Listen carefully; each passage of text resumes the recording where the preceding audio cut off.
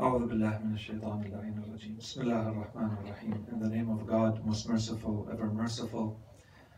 And may God's peace and blessings be upon His holy Prophet Muhammad and the purified members of his household and progeny. Allahumma salli ala Muhammad wa ali Muhammad. Brothers, sisters, and dear respected viewers, Assalamu alaikum jami'an wa rahmatullahi wa barakatuh.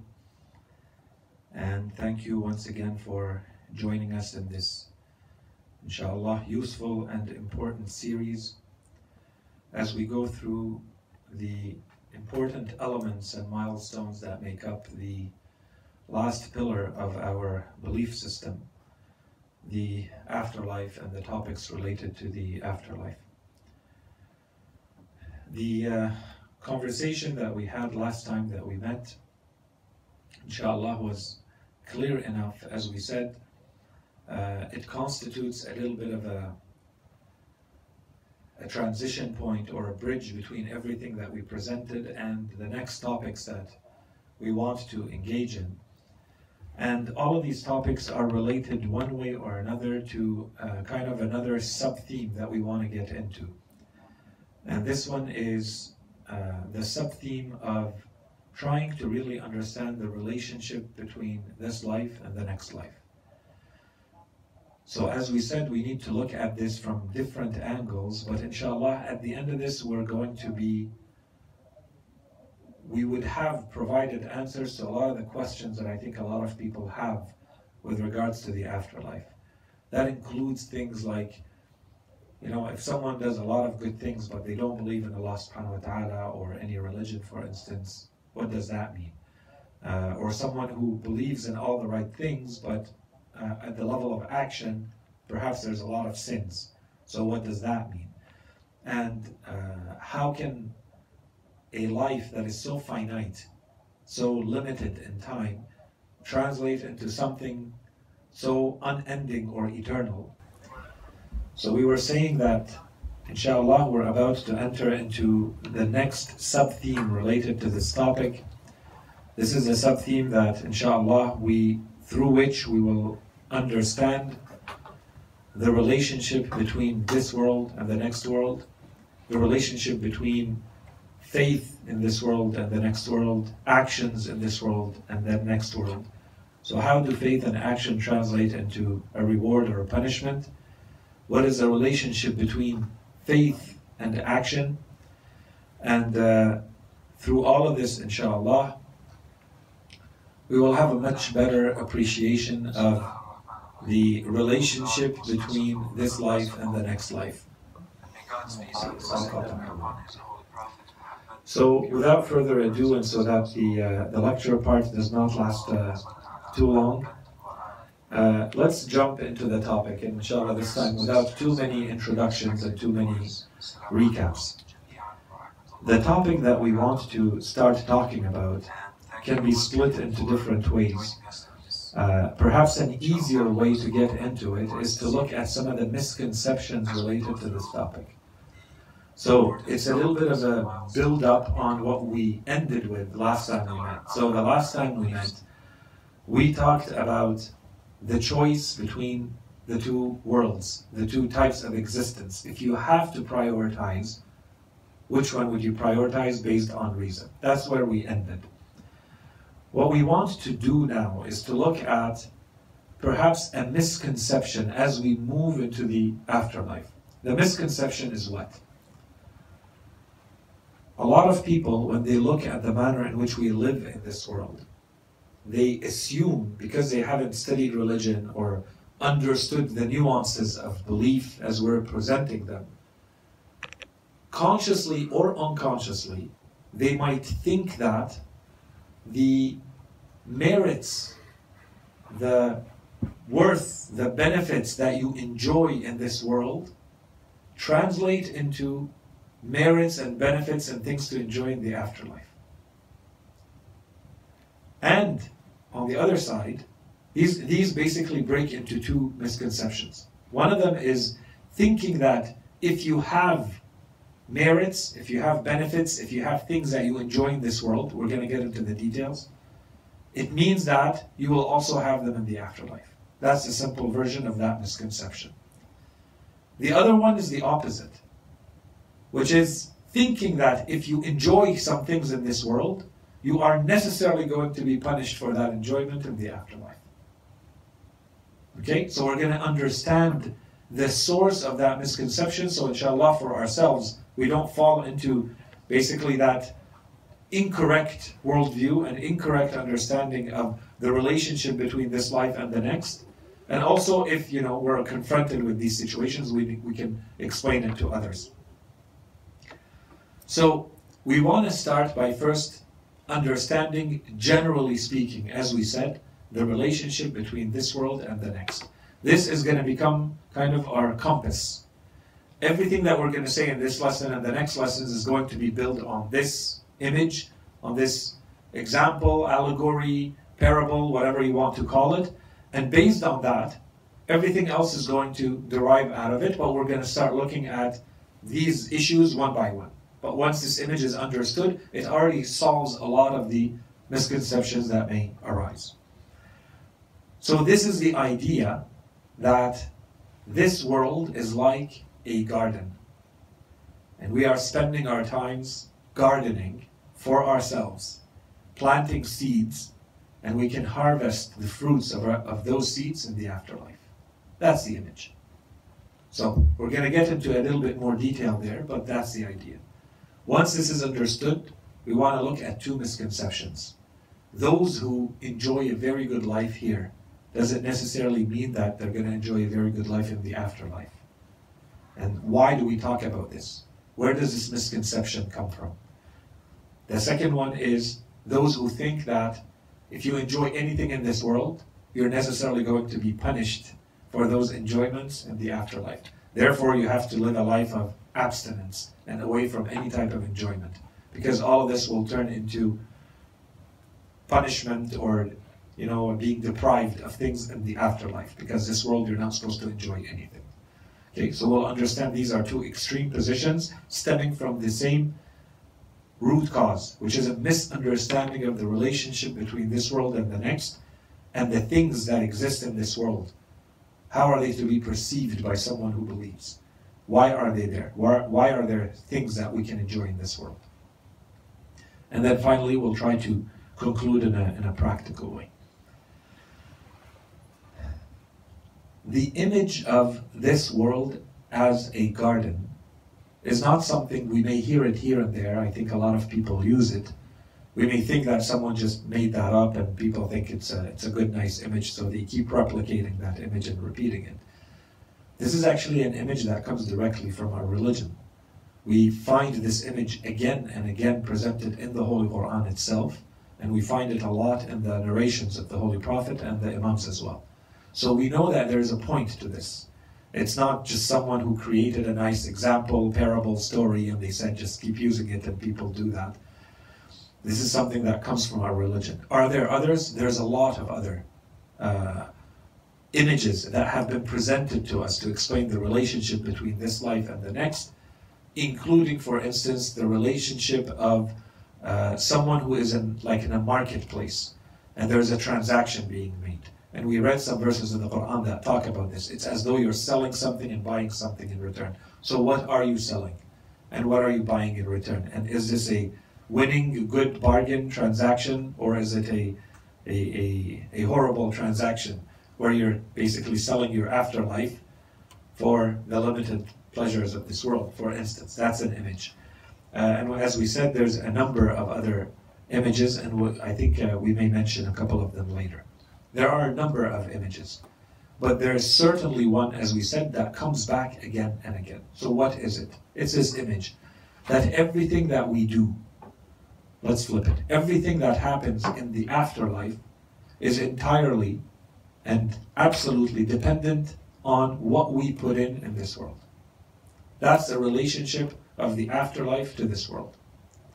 There's nothing else in the afterlife except what we have put in. And inshallah, this is well understood. It may seem trivial, but we're going to be building on that in the next lectures too. So this is an important point to keep in mind.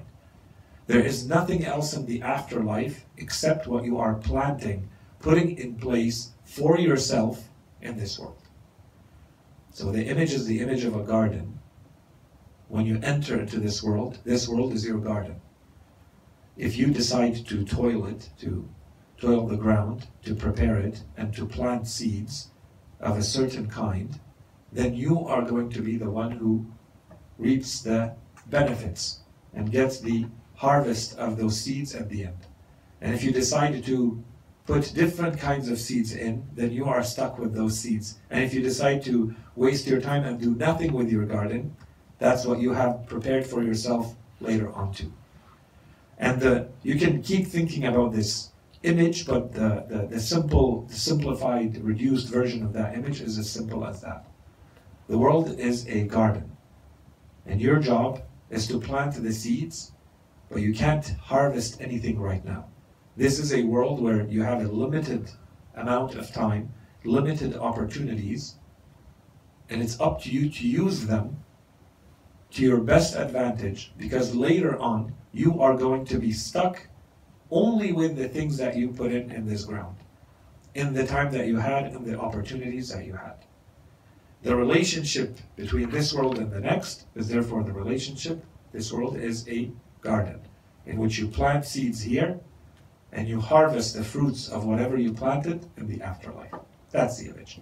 And as we said, this is an image that is repeatedly used in the Holy Quran itself. For instance, Allah subhanahu wa ta'ala says in 1836, "Nor do I deem the hour will ever come, and if I am indeed sent back to my Lord, I will surely find there a better resort for myself." What is the point of this verse? This is in Surah Al-Kahf. There's a whole story behind this verse. This is where we get into the misconceptions that may arise. You have two men, each of them having a garden. And then one of them finds himself having a much better, nicer, more beautiful garden than the other. And at some point, this wealth and this luxury and this comfort and whatever he sees in his garden gets to him.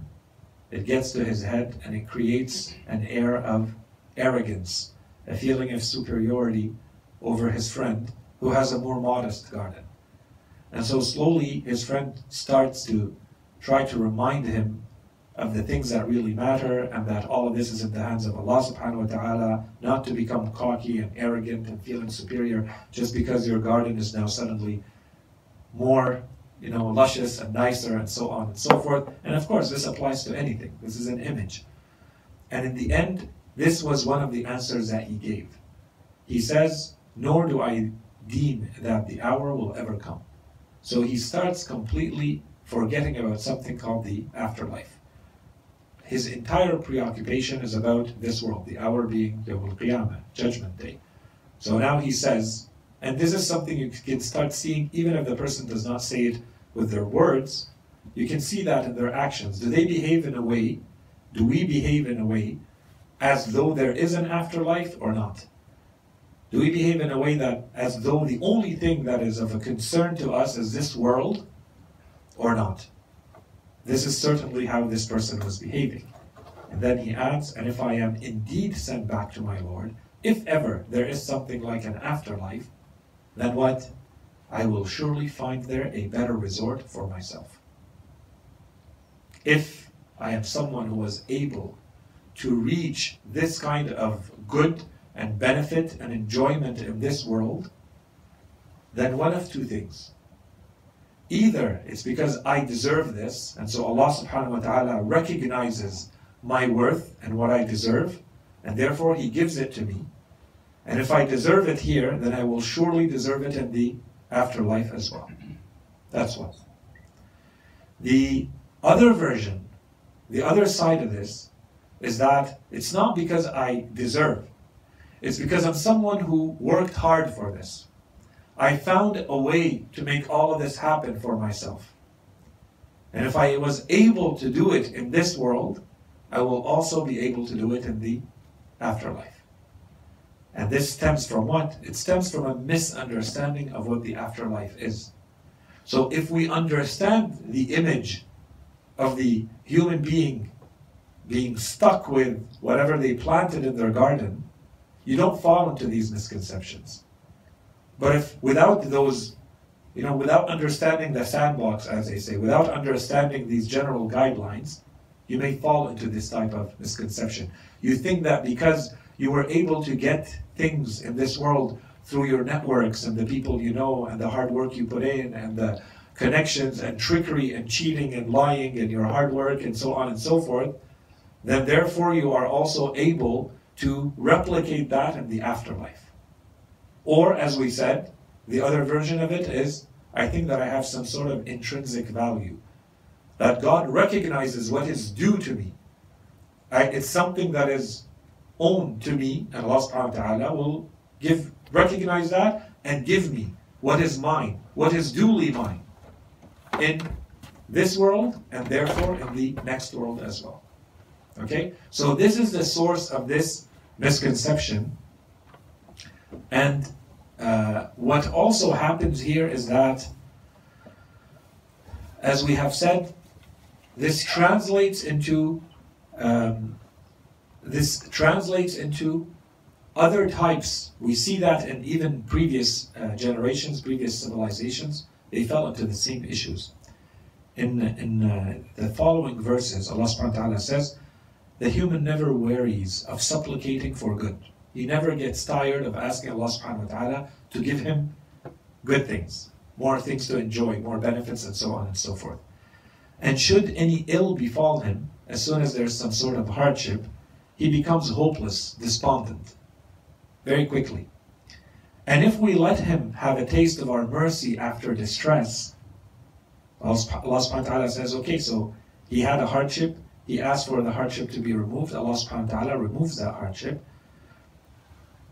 And if we let him have a taste of our mercy after distress has befallen him, he will surely say, this is my due. He thinks that this was owed to him.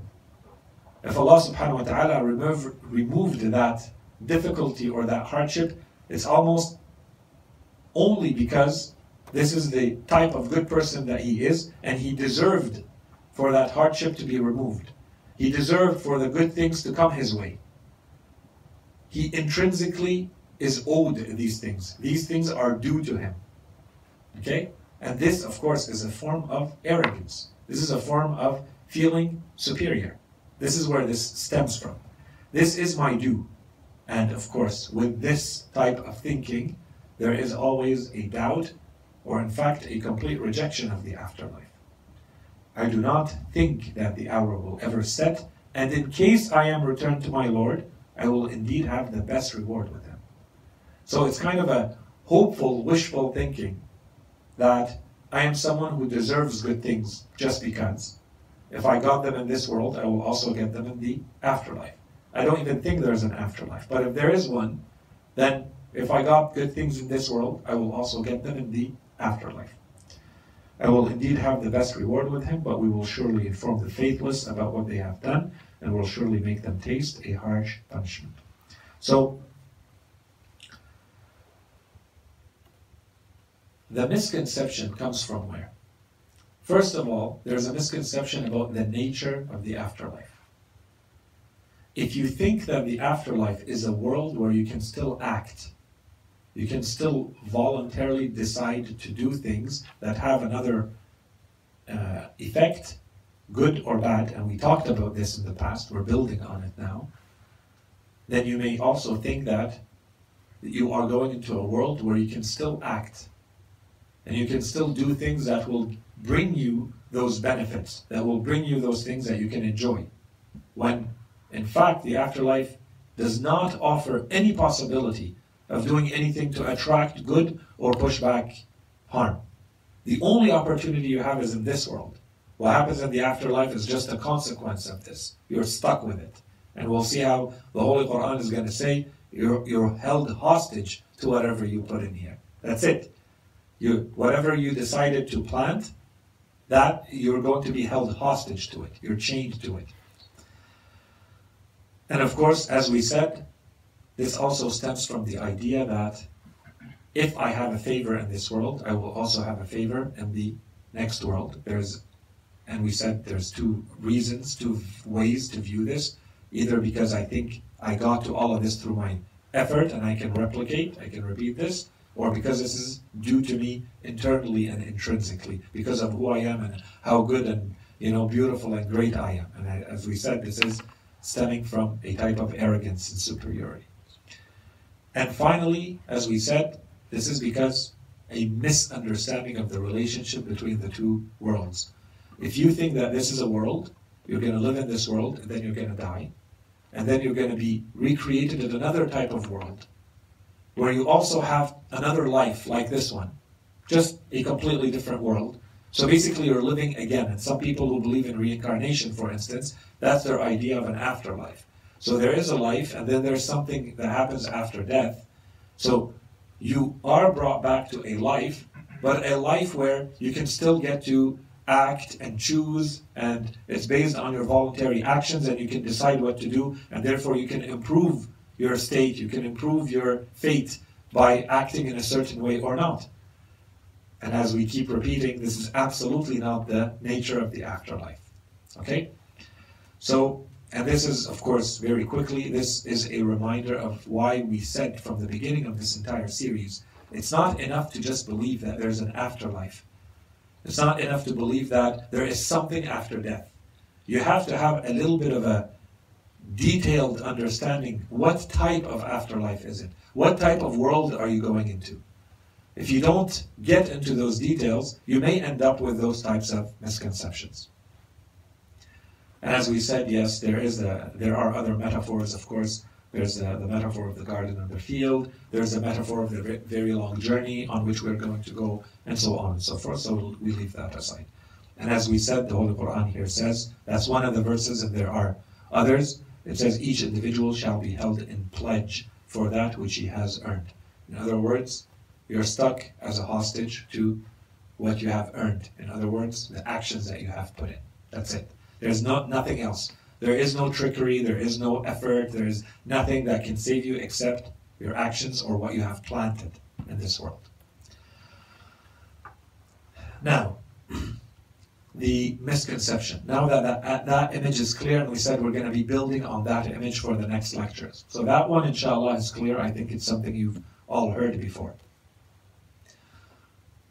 The first version of this misconception, as we saw from the verses, is that you think that the favors, whatever those favors may be, you think you have children, you have possessions, you have wealth, you have a reputation, you're a king, you're a businessman, you're whatever it is, those things can be replicated in the afterlife because somehow, and sometimes this is unconscious, you think you have greatness in this world, therefore you will also have greatness in the afterlife. If you read the verses of the Holy Quran and combine them, you can certainly do a lot there. If you combine them with a bit of history, go back to the customs, the traditions, for instance, of people like the ancient Egyptians. And this existed in all the civilizations of humanity. You see that there's an insistence of going through certain burial rites, burial rituals. For instance, when a pharaoh dies, or some places a king dies, or whatever great personality there is, when they die, they take great care in making sure that through the rites that they perform, through what types of artifacts they leave with this person, they are preparing them for the next world, but not only preparing them, announcing to the next world who this person was in this life. So that when this pharaoh dies and goes to the afterlife, they recognize him right away in the afterlife as having been a pharaoh. This is no regular, ordinary person. And so they add all the gold and all the treasures and all sorts of other artifacts to clearly tell them, deal with this person as someone very special. This is who this person was. So that when you go there, you are dealt with in that special way. In your mind, this is a way of recognizing your worth and your greatness. Okay? So, if you go, this is a misconception. If you go through the verses of the Quran, regarding this misconception, you see that it completely goes against this idea. That because you had any sort of greatness or bounties or things that you enjoyed in this world, it necessarily means you will have anything in the afterlife. That's not how it works. So the Holy Quran says, and we're going to get into the verses that talk about this. First of all, the things in themselves are insignificant. They don't have intrinsic value in themselves. When Allah subhanahu wa ta'ala gives you things, the things in themselves don't have merit. Therefore, you can't translate having something as you having merit and having value and feeling superior and feeling arrogant. The things in themselves are worthless. Okay, so that's one. Two, and we're going to talk about that. When do they acquire value? Okay, where does the value of things come from in this life? We talked about the second point, so they do not necessarily mean that there is a favor in the afterlife. In fact, there is no favor in this world either. Okay, but that's the world we live in. People give value to material things, so they may favor it. But in itself, it doesn't hold any value. That's one. The next point is that even if you have things in this world, your ties to anything that you own in this world are going to be cut off. And this is also going to apply to your personal blood relations, for instance, your family relations. The Holy Quran says all of this is going to be cut off. And then some of it is going to be given back to you. And we'll see why. There's a condition. If you meet that condition, which is, as we said, if you gave value to those things as you should have, then that relationship can remain in the afterlife. If you didn't, then it falls into, by default, being a relationship that is not built on truth. Therefore, it's insignificant. There is no relationship there. Me owning things don't have value in themselves. Having money, having networks, having relationships, having people, family, all of that is going to be cut off from us in the afterlife. And we talked about this, so we don't need to explain it further. I think it's clear. This was the whole idea of that world being a world of truth, where only your relationship with Allah subhanahu wa ta'ala is going to be clear and there. And if you had relationships with anything else because of your relationship with God, then that is going to be a relationship that carries truth, carries meaning, signifies anything. Everything else will be cut off. And that includes people, that includes things, and so on and so forth. The rest I think we covered, so we can move to the next point. There's this, we can go very quickly over this one, is that sometimes people, want to take a verse like this one and they say, things in this world are going to be translated into the same thing in the afterlife. For instance, if the verse says, 1772, if someone was blind, whoever was blind in this world, they will be blind in the hereafter, and most astray from the path. Well, of course, yes, it does say that, but the meaning here has 100% entirely to do with the point that we made, which is your relationship with the things based on truth or not? And the blindness here has nothing to do with physical blindness. It's not because you are physically blind or not, or whatever other defect a human being may have or may get throughout their lives, that this is necessarily going to be replicated in the afterlife. Not at all. It has nothing to do with this. And we talked enough about the soul and our identity being the soul and so on and so forth that I don't think we need to spend too much time on this. But even this is clearly explained in the Holy Quran itself. When it talks about blindness, it explains this blindness and how it translates into blindness in the afterlife in the Quran itself. It explains this without us having to add any more commentary to it. So for instance, in one verse it says, "For truly it is not the eyes that grow blind, but rather it is the hearts that go blind." And in two other verses, chapter 20, it says, "But whosoever turns away from my remembrance," so if you choose to turn away from the things that Allah subhanahu wa ta'ala keeps sending you to remind you to go back to Him, surely for him is a miserable life, and we shall raise him up blind on the day of judgment. And that person will say, he shall say, "O my Lord, why have you raised me up blind while I was seeing?" So therefore, if the first verse was saying, if you are blind, then you will be raised blind. Here the verse is saying, the person is raised blind, but they say, "I was seeing," because this person is referring to the physical ability to see. So clearly the verse 1772 has nothing to do with your physical ability to see. Okay, so Allah subhanahu wa ta'ala says this person is going to be asking, "Oh my Lord, why have you raised me up blind while I was a seeing one?"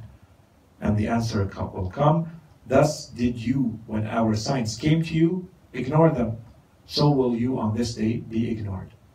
This was how you handled the truth, and this is a day of truth, so truths come back as they truly are. And as they truly are, inshallah, we're going to explain what we mean by that in next lessons, inshallah. And so again, the attitudes towards the signs is the reason for your blindness. So again, the relationship with Allah subhanahu wa ta'ala becomes the main criteria for things to have value and what type of value. Anyways, so now let's go through some verses of the Quran that talk about this whole relationship with things given to us in this world.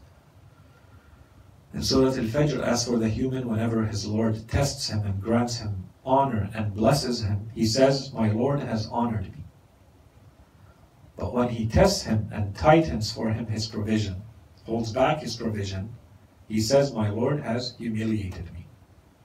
So Allah subhanahu wa ta'ala here is saying the human being fails to understand that the things that we're giving him and the things we're taking away from him are not because we are honoring him or because we are humiliating him.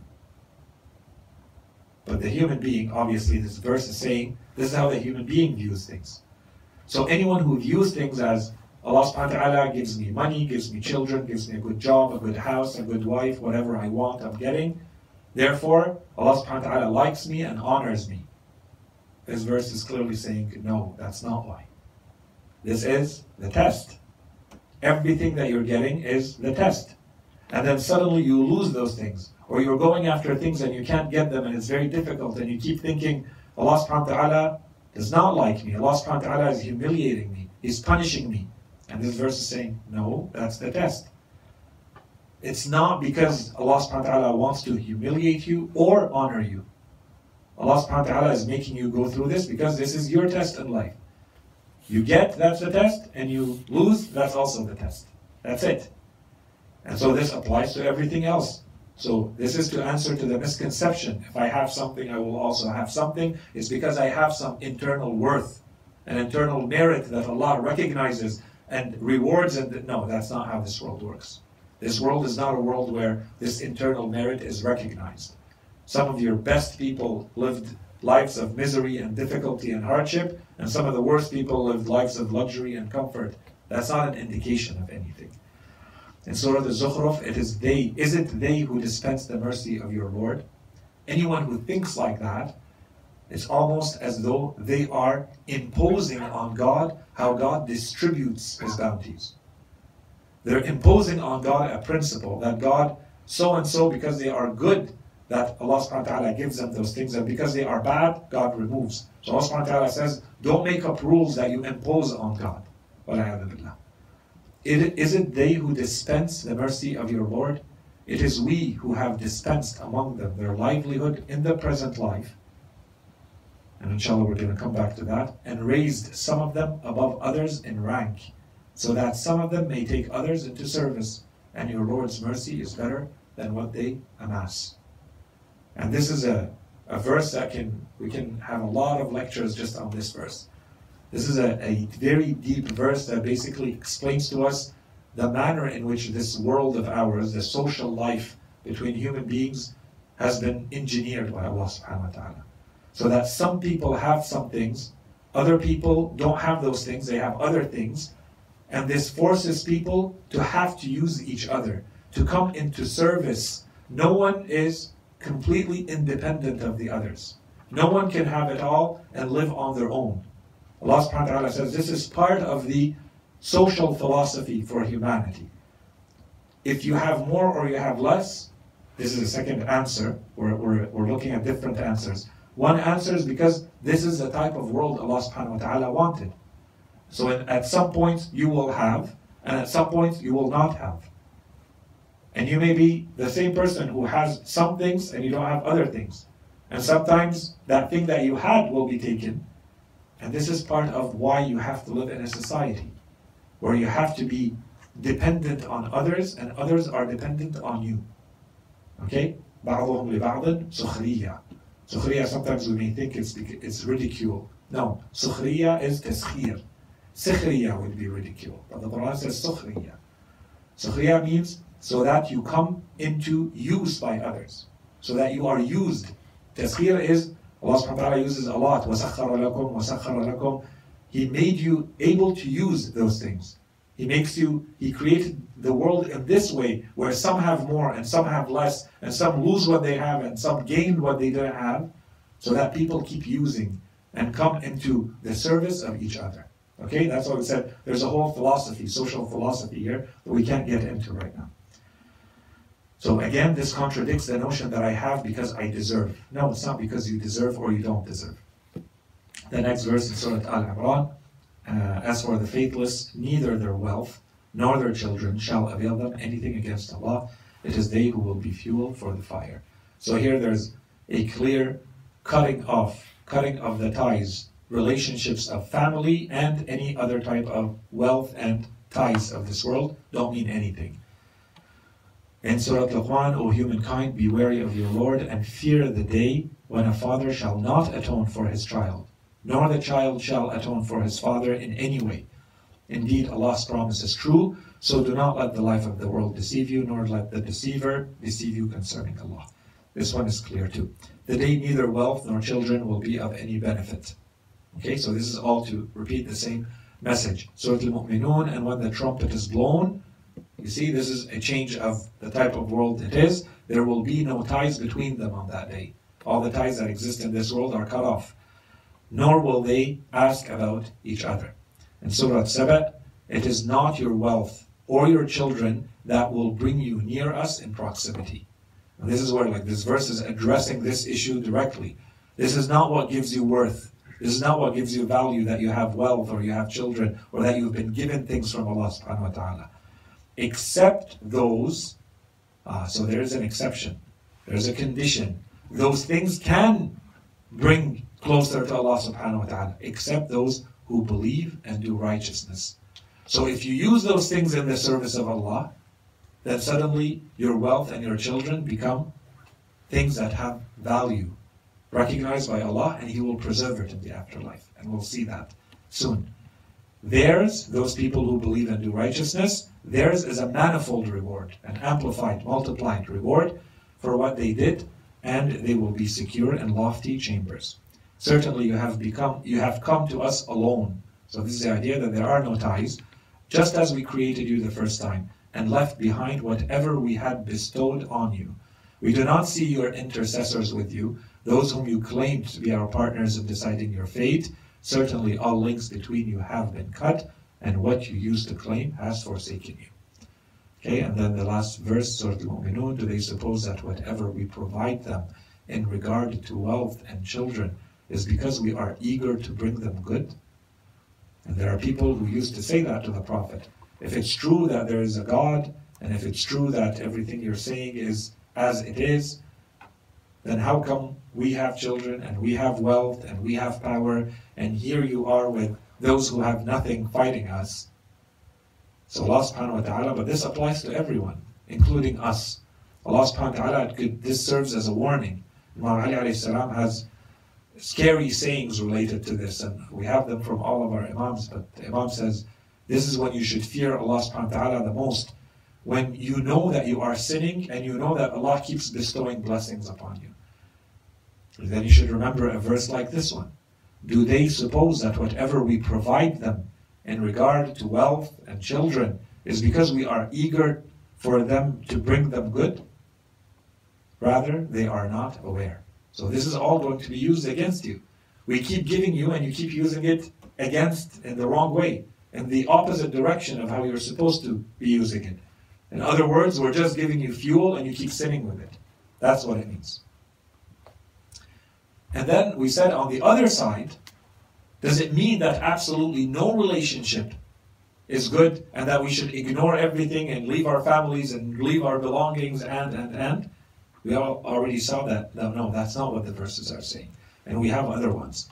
Look at this amazing verse in Surah Al-Ghafir. In the beginning, Allah subhanahu wa ta'ala is talking about the angels who carry His throne. Okay, and we can't get into the details. Inshallah, one day we can get into the tafsir, the commentary of these verses. and the description of these angels. But Allah subhanahu wa ta'ala says those specific angels who are carrying the throne, let's look how they pray to Allah subhanahu wa ta'ala and what they ask for when they pray. Those who bear the throne and those around it celebrate the praise of their Lord and have faith in Him. And they plead for forgiveness for the faithful. Our Lord, this is now them talking, asking Allah subhanahu wa ta'ala, our Lord, you comprehend all things in mercy and knowledge. So forgive those who repent and follow your way and save them from the punishment of hell. So now you know that if you are of those who, when you perform a sin, you ask Allah subhanahu wa ta'ala to forgive you and you repent to Allah, you know who is praying for you. Allah subhanahu wa ta'ala is saying, the angels who carry His throne are praying for the believers who repent. When do you repent? Those are the believers who have sinned. Allah subhanahu wa ta'ala says, those angels pray for them. And they say, and save them from the punishment of hell. Our Lord, admit them into the gardens of Eden, which you have promised them. But it doesn't stop there. And it adds, along with whoever is righteous among their forebears, their parents, their ancestors, their spouses, their descendants. Indeed, you are the Almighty, the All-Wise. So if you see a verse like this, can you still say that there's absolutely no family relationships in the afterlife? No. This is in fact exactly what these angels are praying for. That those relationships remain. But they only remain if they were built on truth. If you are someone who did things, and because of the things that you did in this life, 3 generations down the line, people are still worshipping God because of what you did in your life, rest assured that there is a direct line between you and them that will be preserved in the afterlife. And the opposite. It's sometimes down the generations that someone is going to intercede. They were so good that Allah subhanahu wa ta'ala allows them to intercede. He gives them shafa'ah, not only for their immediate families, but even their ancestors and their descendants. And inshallah we'll talk about that more when we talk about intercession. We have this same idea in other verses. The faithful and their descendants who followed them in faith, we will make their descendants join them. And we will not stint anything from the reward of their deeds. Every man is a hostage to what he has earned. Okay? And so there's no responsibility carried by anyone else except you. But then, if those relationships were good, Allah subhanahu wa ta'ala preserves them for you in the afterlife. And then in Surah Al-Baqarah, among the people, there are those who say, our Lord, give us in this world. But they have no share in the afterlife. And this one is very clear. If the misconception is that you think because you have in this world, you will have in the afterlife, then this, again, is another verse that refutes that directly. Okay? Now, this is one misconception. Inshallah, it's clear with all the verses that we saw. The other one, as we said, is perhaps a little bit more tricky, but still very clear too. Inshallah. And that you think the opposite. We said there are people, out of their arrogance, out of their air of superiority, whatever it may be, they think that because they have something, it's because of they deserve it, and whatever they have here, or their misconceived notions of how the afterlife works, if there's something good, it will translate into something good in the afterlife. And then you have the opposite side, which is there are those who say if there's anything good that you are enjoying in this world, it will necessarily mean that you will be deprived of happiness, of bliss in the afterlife. And so the only way to live in this world is to live a world of deprivation, of abstinence. You must avoid anything that is enjoyable. To the extent that you enjoy things in this world, you are not going to enjoy things in the afterlife. Okay? So of course on the other side they say, that's if you enjoy, you don't enjoy, and if you can deprive yourself of things in this world, then you will get to enjoy them in the afterlife. That's the equation in their minds. So, unfortunately, this is in a lot of cases, and we find this in a lot of religions, it's not limited to Islam.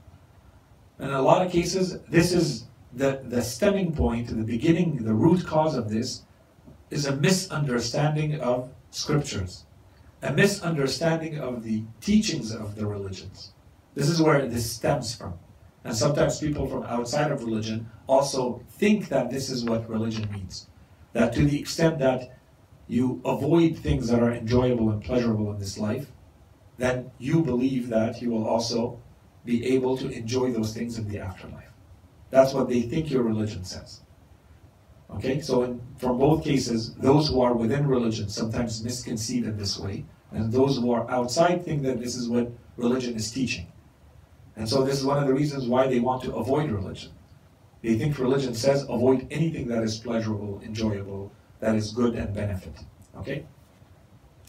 So, of course, as we said, the issue, and I think we started touching on this, and inshallah we'll make it clear more and more, the issue is not whether you enjoy or don't enjoy things. And we'll see how the verses talk about this very clearly. The issue is, where are you putting your priorities, and where is God in those priorities? If Allah subhanahu wa ta'ala is at front and center in your worldview, in your relationship with everything in the world, then when you use things in this world, when you enjoy things in this world, when you gain pleasure from anything in this world, your relationship is still within the relationship with Allah subhanahu wa ta'ala.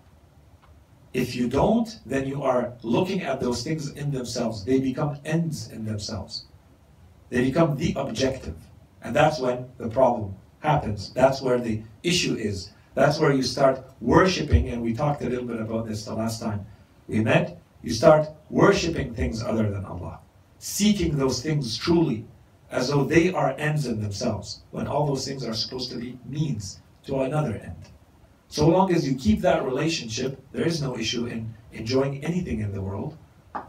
And there is a way to enjoy certain things, and Allah subhanahu wa ta'ala has given those teachings within the teachings of religions. And then finally, if this were true, then we would have a huge problem explaining how the Holy Prophet at times, our Imams, and many other prophets lived their lives.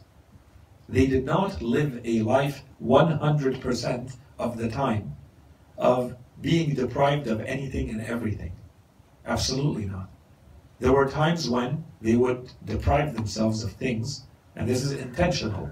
This is part of their discipline. This is part of them not caring about these worldly things. This is part of teaching others not to care about those things. But there are also times when they enjoyed those things, whatever they may be. It could be food and drink and clothes and other pleasures of life. There is no issue in those things in themselves. And we're going to look at some verses of the Quran that directly talk about this. And we see that the issue is not that you are enjoying something pleasurable or something that people consider to be enjoyable and pleasurable. That's not the issue. The issue is, where is God in your relationship with those things? Okay? In addition to this, there's another topic, I think, that here is where you see something very specific to our religion. And our religion clearly, if you go through the verses of the Holy Quran, if you go through the narrations of Ahlul Bayt, the Holy Prophet, and the manner in which they lived, you can clearly see a whole theme about how you are supposed to enjoy the things of this world. And inshallah, as we said, inshallah, we'll dedicate a series about the relationship we're supposed to have with this world.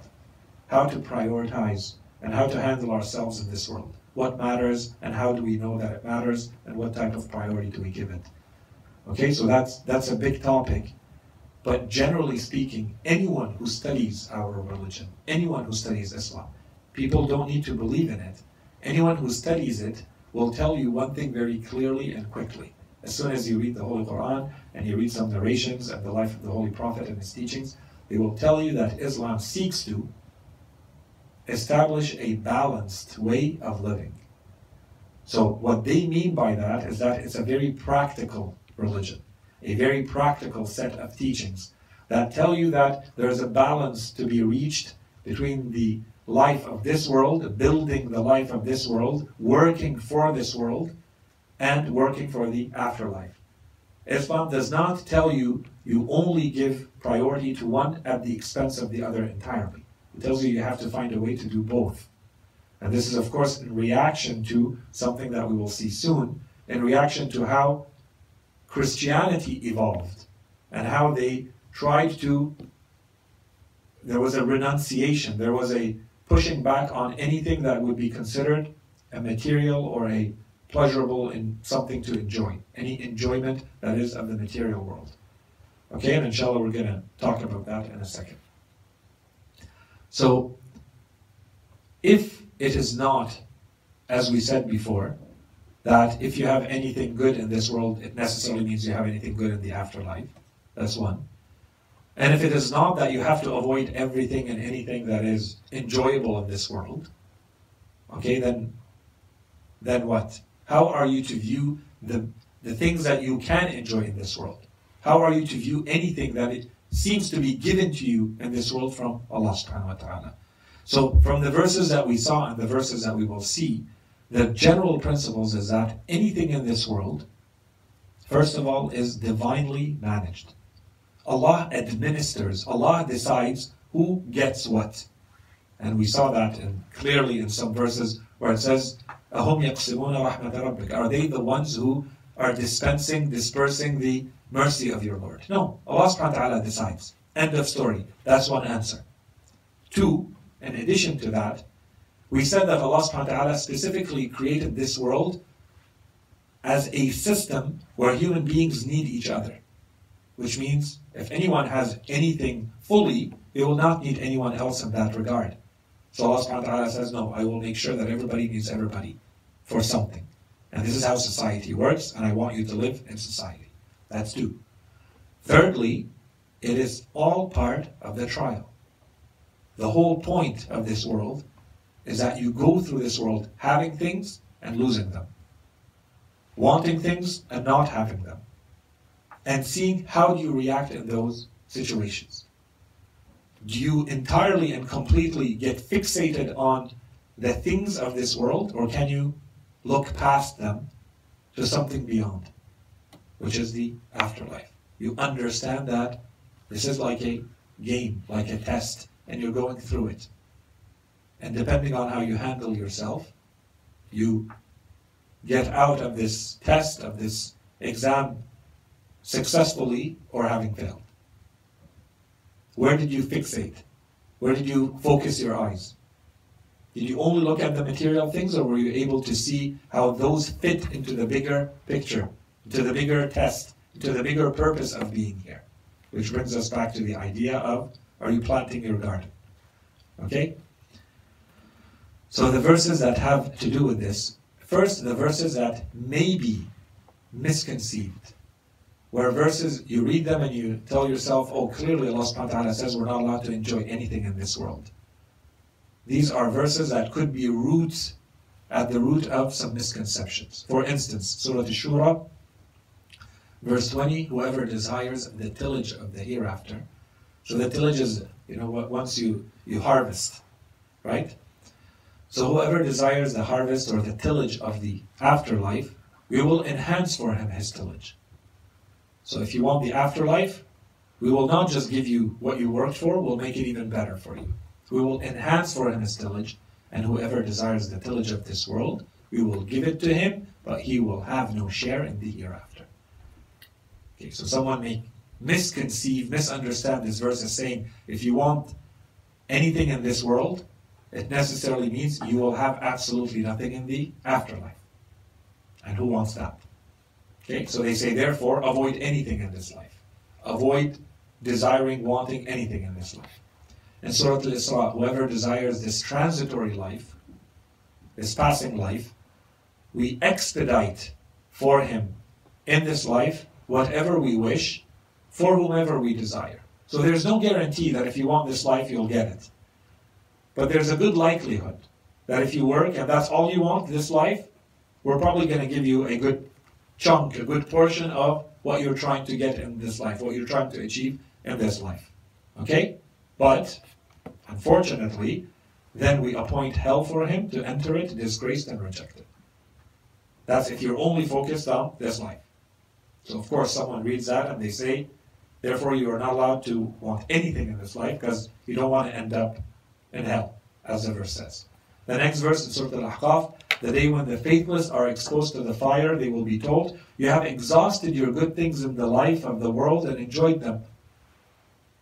We gave you things to enjoy, but you decided to use everything that you can enjoy in the life of this world. Therefore, so today you will be requited, you will be rewarded with a humiliated punishment for your acting arrogantly in the earth unduly, and because you used to transgress. So the answer is within the verse, by the way. Okay? But these are types of verses that can be misconstrued, misunderstood by some who don't have this more general picture of how Islam views the relationship between the two worlds. So they think it means you're not allowed to enjoy anything. Therefore, the ideal situation would be to avoid anything and everything that falls under the enjoyments of this world. And the answer in Surah Al-A'raf, for instance, and there's a few verses, and we said we'll talk about all of this in depth, inshallah. Say, who has forbidden the adornment of Allah which He has brought forth for His servants, and the good things of His provision? And we talked about this verse last time. Say they are for the believers in the life of this world, and exclusively for them on the day of resurrection. Thus do we elaborate the signs for people who have knowledge. Very bottom line, very short, sweet answer that Allah subhanahu wa ta'ala says, obviously, it's not forbidden. There is no issue with that in itself. And Allah subhanahu wa ta'ala says, and this is again the answer, this is part of the answer. Know that your possessions and children are only a test. So long as you understand that they are a test, enjoy them. But know that they are a test. You will surely be tested in your possessions and your souls, as in life and death. Okay? So long as you know, then there is no issue. Surah Al-Kahf, indeed we have made whatever is on the earth an adornment for it, that we may test them to see which of them is best in conduct. It's not that you're not allowed to use, just know that it is part of the test. Allah will not leave the faithful in your present state until He has separated the bad ones from the good. How? Through the test. When He puts the faithful through the test, there are some of them who will come out as clearly having true faith, and some who will clearly become those who don't have a real faith, because they went through the test. Without the test, it's cheap and easy for everybody to say, I'm faithful. Okay? The one who had knowledge of the book. This is where we get into the more specifics. Okay, Allah subhanahu wa ta'ala tells us of the man who was with Prophet Sulaiman alayhi salam, when Prophet Sulaiman wanted someone to bring the throne of the Queen of Saba. He asked who in his court could bring the entire throne of the Queen of Saba. And at first he had one of the greats of the jinn who told him, I will bring it to you before you get up from your seat. And then someone said this. So, of course, this is interesting and good and we can talk about it, but the point is we want to see how Prophet Sulaiman alayhi salam is justifying enjoying the things that he is enjoying in this world. And we're going to see a couple more verses about this. And this should close the deal, should answer, provide the final answer if someone says you're not supposed to enjoy anything in this world. Let's look at Prophet Sulaiman alayhi salam and what he had at his disposal. Okay? So the one who had knowledge of the book after the jinn said, I will bring it to you before you get up from your seat. The one who had knowledge of the book, which we are told he was either his nephew or someone who had that type of relationship with Prophet Sulaiman alayhi salam, Asif ibn Barkhia in the narrations, he told him, and he had knowledge of the book, I will bring it to you in the twinkling of an eye. So when he saw it set near him, he said, this is by the grace of my Lord. Which obviously means that Sulaiman alayhi salam had an even greater ability than this man who brought this throne in front of him in the twinkling of an eye. Okay? Because he is the prophet and he is the king. And these are the people working under him. But he is enjoying all of these blessings, and how does he justify it? How does he explain that it's okay to use all of this? He says, alayhi salam, this is by the grace of my Lord. That's one. Two, to test me if I will give thanks or be ungrateful. And there's another verse soon that will talk about being grateful. What does it mean? Is it just saying the words, I'm grateful? And whoever gives thanks, give thanks only for his own sake. And whoever is ungrateful should know that my Lord is indeed all sufficient, all generous. And then, and unto Sulaiman we made subservient the wind, whose morning course was a month, and whose evening course was a month. So when Sulaiman alayhi salam would order the wind or the cloud to go, they would go for a month, and then they would start coming back. That journey takes a month for the wind to do. This is Allah subhanahu wa ta'ala is intentionally describing the power of Sulaiman alayhi salam, what he had at his disposal. And unto Sulaiman we made the subservient to the wind, whose morning course was a month and whose evening course was a month, and we caused the fount of molten copper to flow for him. And of the jinn some worked before him by the leave of his Lord, making for him whatsoever he desired, places of worship, statues, basins like reservoirs, cauldrons firmly anchored. Work, Allah subhanahu wa ta'ala tells them, the family of Prophet Dawood and his son Sulaiman alayhi salam, Allah subhanahu wa ta'ala tells them, work, O family of David, in thankfulness. اعملوا آل داود شكرا. Though few of my servants are thankful. So Allah subhanahu wa ta'ala says, what? I'm giving you all of these things, but in return, I want your gratefulness. I want your thankfulness. And thankfulness is not words you say, it's work. Work, O family of Dawood, and thankfulness. You want to be thankful, use the things Allah subhanahu wa ta'ala gives you in the way He wants you to use them, in His service. And then you are thankful for the things you have. And that includes children, that includes wealth, that includes reputation, that includes knowledge, whatever you have. And thereupon we caused other of our messengers to follow in their footsteps.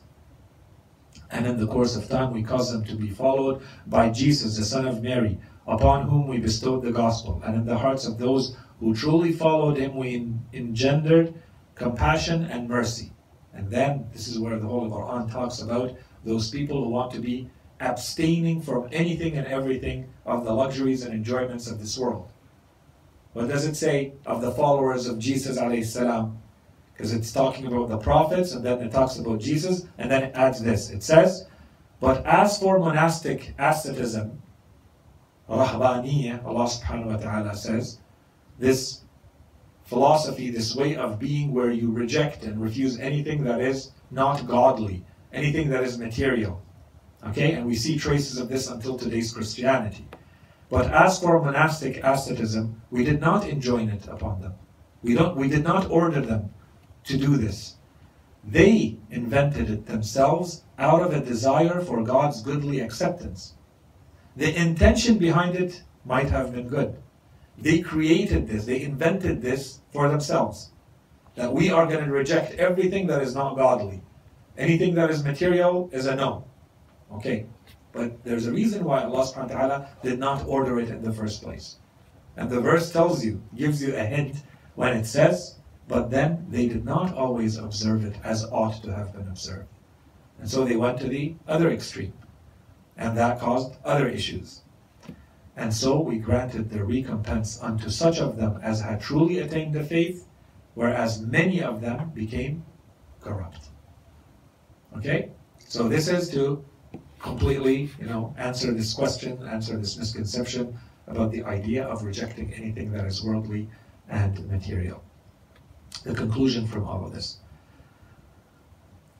A lot of the issues, a lot of the misconceptions is that there are people who deny that there's a relationship of dependence between these two worlds, between this world and the afterlife. They think that, as we said, you just cease to live here, you die here, you appear in another world and you start a new life. No, that's not how it is. What happens in the afterlife is entirely 100% dependent on what you put in this world, and over there you're only getting the rewards and the punishments for the things that you put in here. There's nothing else going on. You can't act there. You can't voluntarily choose anything there. Okay? So this is a first misconception that needs to be addressed. The second point is that the causality that happens in the afterlife is entirely based on actions. And this brings us back to the idea of the garden. your actions, your intentions, what you put in, your faith, everything that you put in this world, these are the seeds that you're planting in your own garden. And all of this you get to harvest in the afterlife. So, as we said, favor does not equal happiness. If you have favors in this world, if you feel like you've been given all sorts of good things, it's not because of some sort of intrinsic value in yourself, because you deserve it. And therefore, this does not mean that you are going to get favors in the afterlife, but also not the opposite. If you are disfavored, it does not mean that you are going to be disfavored in the afterlife. And favor also does not mean punishment and hell in the afterlife, as those of the second misconception think. Okay? And so all of this, as we said, is because people are looking at the wrong things. All of these misconceptions, they're not looking at the main point of focus, which is where is God in your relationship, and do you understand that everything that you have to enjoy in this world has to be seen as a means to an end. It's not an end in itself. It's not the objective in itself. If you consider it to be the objective in itself, this is where you fall into some of these misconceptions. And a couple of verses to kind of wrap up this entire topic, to summarize it. Allah subhanahu wa ta'ala says, "Say, O humankind, I am only a clear warner unto you, and as for those who believe and perform righteous deeds, there shall be forgiveness and a generous provision, but those who endeavor to thwart our signs, they shall be the inhabitants of hellfire." This is to summarize the entire topic. At the end of the day, can you enjoy or not anything in this world? Of course you can, keeping in mind that there's a certain way you're supposed to use it, and that way has to fall within what Allah subhanahu wa ta'ala wants you to do with it. "Verily, whosoever comes unto his Lord guilty, surely his shall be hell, wherein he neither dies nor lives. But whosoever comes unto him as a believer, having performed righteous deeds, theirs shall be the highest ranks, gardens of Eden with rivers running below, abiding therein. That is the reward or the recompense of one who purifies himself." I will stop here for the lecture part, and maybe we just take a couple of minutes to talk about the beginning of the month of Rajab. So for the lecture part, let's stop. وصلى الله على سيدنا محمد وعلى آله الطيبين الطاهرين.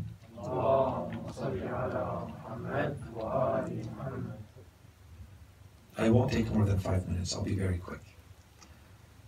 You all know, inshallah, that today marks the first day of the month of Rajab. And we can certainly spend a lot of time talking about the benefits and the importance of this as a milestone, as a spiritual milestone. So I'm not going to go into a lot of detail here. I thought I would just mention a couple of things. Clearly, the month of Rajab, and inshallah, we'll get an opportunity to talk about this over the next weeks. But if we don't, we can make an effort ourselves to look into these things. It has numerous religious events. So informing ourselves about those events. Today and tomorrow and the days after, we have the birth anniversary and then the death anniversary of Imam al-Hadi alayhi salam, the birth anniversary of Imam al-Baqir alayhi salam, then we have the birth anniversary of Imam Ali alayhi salam, Amir al-Mu'mineen, and then we have the famous event that basically marks the beginning of religion for us, which is al-Mab'ath, which is the beginning of the revelation of the Holy Quran to the Prophet in a way where he starts to make that public. So inshallah, we spend a little bit of time understanding these events and their significance. And we also have the martyrdom of Imam al-Kadhim alayhi salam in the month of Rajab too. That's one. The second thing is the month of Rajab itself, even from its name, the tarjib in Arabic, and Rajab basically means to make something great. Greatness, glorifying something and recognizing its greatness. That's one. In addition to that, there is also a qualifier that is often added in the narrations when they talk about the month of Rajab. They say Rajab al-Asab. Al-Asab, and we have the explanation in some other narrations that tell us it's sababa or sabba is to pour something. It is because Allah subhanahu wa ta'ala, in these narrations we are told, Allah pours His mercy during this month. Okay, so we're starting to understand that there's something very special going on here. Okay, so this is to be kept in mind, as this is the general mood of this time. Keep that in mind. In addition to this, if you go through the narrations that talk about the month of Rajab, and we can certainly make an effort, I think, to look a little bit Mafatih al-Janan, other books that talk about the acts of worship, there is a lot of them. At the beginning of every month, you're supposed to pray a certain prayer, and it's described, it's not long, to provide security for the month. Pray it for the month of Rajab. You're supposed to give a bit of charity. This provides your protection, the protection of your family and loved ones in the month. Do that. Don't forget the reward for these acts and these holy months, beginning with Rajab and then Sha'ban and Ramadan, is multiplied. So at least try to do those things. In addition, there's clearly narrations that state that there's an added importance to certain specific acts, ritual acts. The major one that is mentioned a lot in the narrations is to fast in the month of Rajab.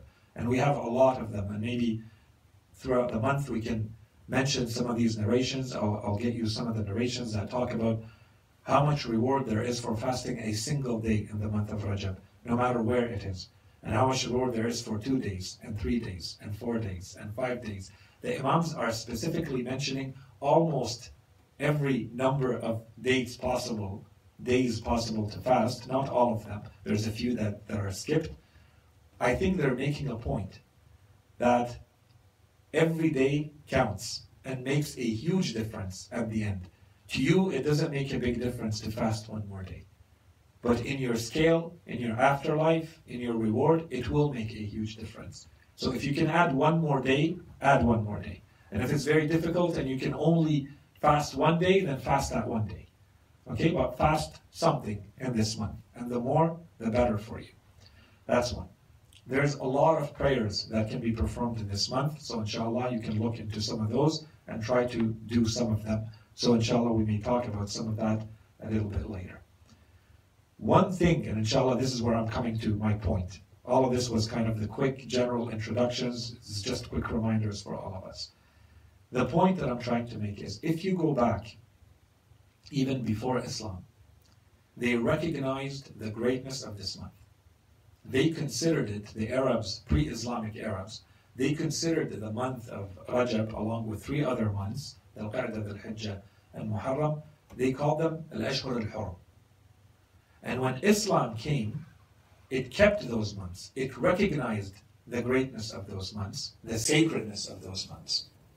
So this tells us, first, that there is something that was in place even before Islam that remained in place after. That's one. And 2, that Islam wanted to keep it in place after it happened. That's 1. And 2, this is where we get into a little bit more details here. Where did this come from? And what did it mean that they consider this to be sacred? The Arabs, we are told, they would say that these are months in which you are not supposed to engage or at least start engaging in battle and warring and those kinds of activities. And we want to talk a little bit about the significance of that for us. What does that mean? That's 1.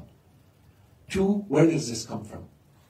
We have some narrations that explain to us some of the significance of some special days or times in the year. For the month of Rajab, one of the narrations that we have says that this was the day, the 1st of Rajab was the day when the ark of Prophet Noah, Prophet Nuh alayhi salam, settled after the flood. It settled on Al-Judi, it settled on the mountain. This was a time when those who were saved with Prophet Nuh alayhi salam came down from that ark. So this is seen by a lot of our scholars as representing a beginning. In our normal year, we say in today's calendar, Islamic calendar, starts with the month of Muharram. Even though, we say if it's based on Hijrah, truly, it should be the month of Rabi' al-Awwal, because that's when the Holy Prophet actually performed his migration. But as a matter of consensus, that's what it was agreed on, that the first month would be the month of Muharram. They say this is the external, normal calendar for the administration of social life. Fine. It's like there is a second calendar, a more spiritual calendar, that begins with the month of Rajab. This is the fresh beginning. Allah subhanahu wa ta'ala, if the greatness of this month is coming all the way down to us from the time of Prophet Nuh alayhi salam, as Allah subhanahu wa ta'ala wants to recognize this as an event, something important for humanity. And something of it had stayed alive all the way down to the Arabs right before Islam was announced, and they recognized its greatness. There is something in there that basically tells us this is the time for a spiritual renewal. After the flood, Allah subhanahu wa ta'ala wants humanity to start, given a new chance to start anew, to start fresh. So for us, what does that mean? This is your chance. This is the end of a previous life, the end of a previous cycle, the end of a previous phase, and this is when you start new. And you have to consider this as a timeline that you have, so that you start preparing for, and we have talked about this repeatedly, you start preparing for what's to come. You have to start preparing for the month of Sha'ban, and specifically the month of Ramadan. You can't enter into the month of Ramadan without preparation. It'll be too late. You can't prepare during the month of Ramadan. That will be a huge missed opportunity. You have to enter the month of Ramadan as clean as possible so that you fully benefit from what you can get out of it. And we say that the climax of the month of Ramadan is in Layal al-Qadr. Okay, well, we have to prepare to fully benefit from them. And you are given this opportunity. You are given the month of Sha'ban, and you are given before that the month of Rajab. And the insistence that we see in the narrations that of the greatness of these months stems from that they are supposed to lead to something. But don't waste the opportunity to use them in that way. This is why I say, if you go back to the narrations and you say that, you see that it's supposed to be marking a new beginning. A new beginning for humanity, a new beginning for us, each and every one of us. This is maybe why the Holy Prophet, when he talks about the month of Rajab, he says this is the month of istighfar. One of the main acts of worship in the month of Rajab is istighfar. Asking Allah subhanahu wa ta'ala to forgive us. Which is what? Which is starting anew. This is your fresh start. And istighfar, of course, is not just saying the words. It's making sure that you can't do istighfar while still sinning. And you can't do istighfar while the effects of the sins are still alive and still present. You have to get rid of those and clean up internally and vow to yourself you're not going back. You will do whatever you can not to go back to those sins. And then the words mean something.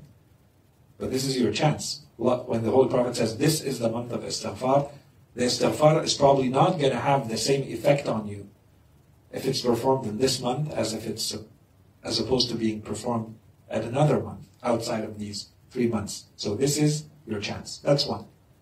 The second point, and inshallah this is again in preparation. So this is the first one in preparation to the month of Ramadan. Starting anew and preparing ourselves internally, cleaning ourselves through istighfar in the month of Rajab. That's one. The second point is that if the Arabs of Jahiliyyah, the Arabs, pre-Islamic Arabs, considered the month of Rajab to be so sacred without having Islam, without the benefit of Islam, that it would be inappropriate during this time to engage in battle and in war. And we're not saying that they always respected their own teachings. They did not. In a lot of cases, they broke their own rules, and then they changed the sacred months because they felt like attacking, and so on and so forth. And that's part of why Islam has to be revealed, to bring things back to the way they're supposed to be. But at least in spirit, and the good ones among them, they respected these months enough that they would not engage in battle. And this speaks to our own internal faculties. When you reach the month of Ramadan, and inshallah we may talk about this, one of the most important objectives of the month of Ramadan is that you learn to discipline yourself internally. The fact that you discipline yourself from not eating and not drinking whenever your body wants you to, it's supposed to be an indication of something even greater. And this is something you find in every spiritual tradition in the world. The need for spiritual discipline. So that something like anger does not overtake you. You are in possession, in full control, in full command of your states. When you see that the month tells you you are not supposed to be in a state where you are ready to engage in battle. So you have to be in the opposite state. This is a state, we may refer to it, for instance, as a state of compassion or a state of mercy. So that battling does not even cross your mind. In our day-to-day lives, alhamdulillah, we don't have battles to deal with, but we have different types of battles. We have psychological battles, spiritual battles. Don't let anger overtake you. Don't be in a contesting, argumentative, combative spirit during this month. Control yourself, control your feelings, control your anger. This is a preparation to the month of Ramadan, and we have clear narrations that say one of the greatest acts of worship in the month of Ramadan is for someone to leave the month having gained control over their anger, control over their feelings. We all feel things. We all have moments where we get angry, we get frustrated, we say something and then we regret, we do something and then we regret.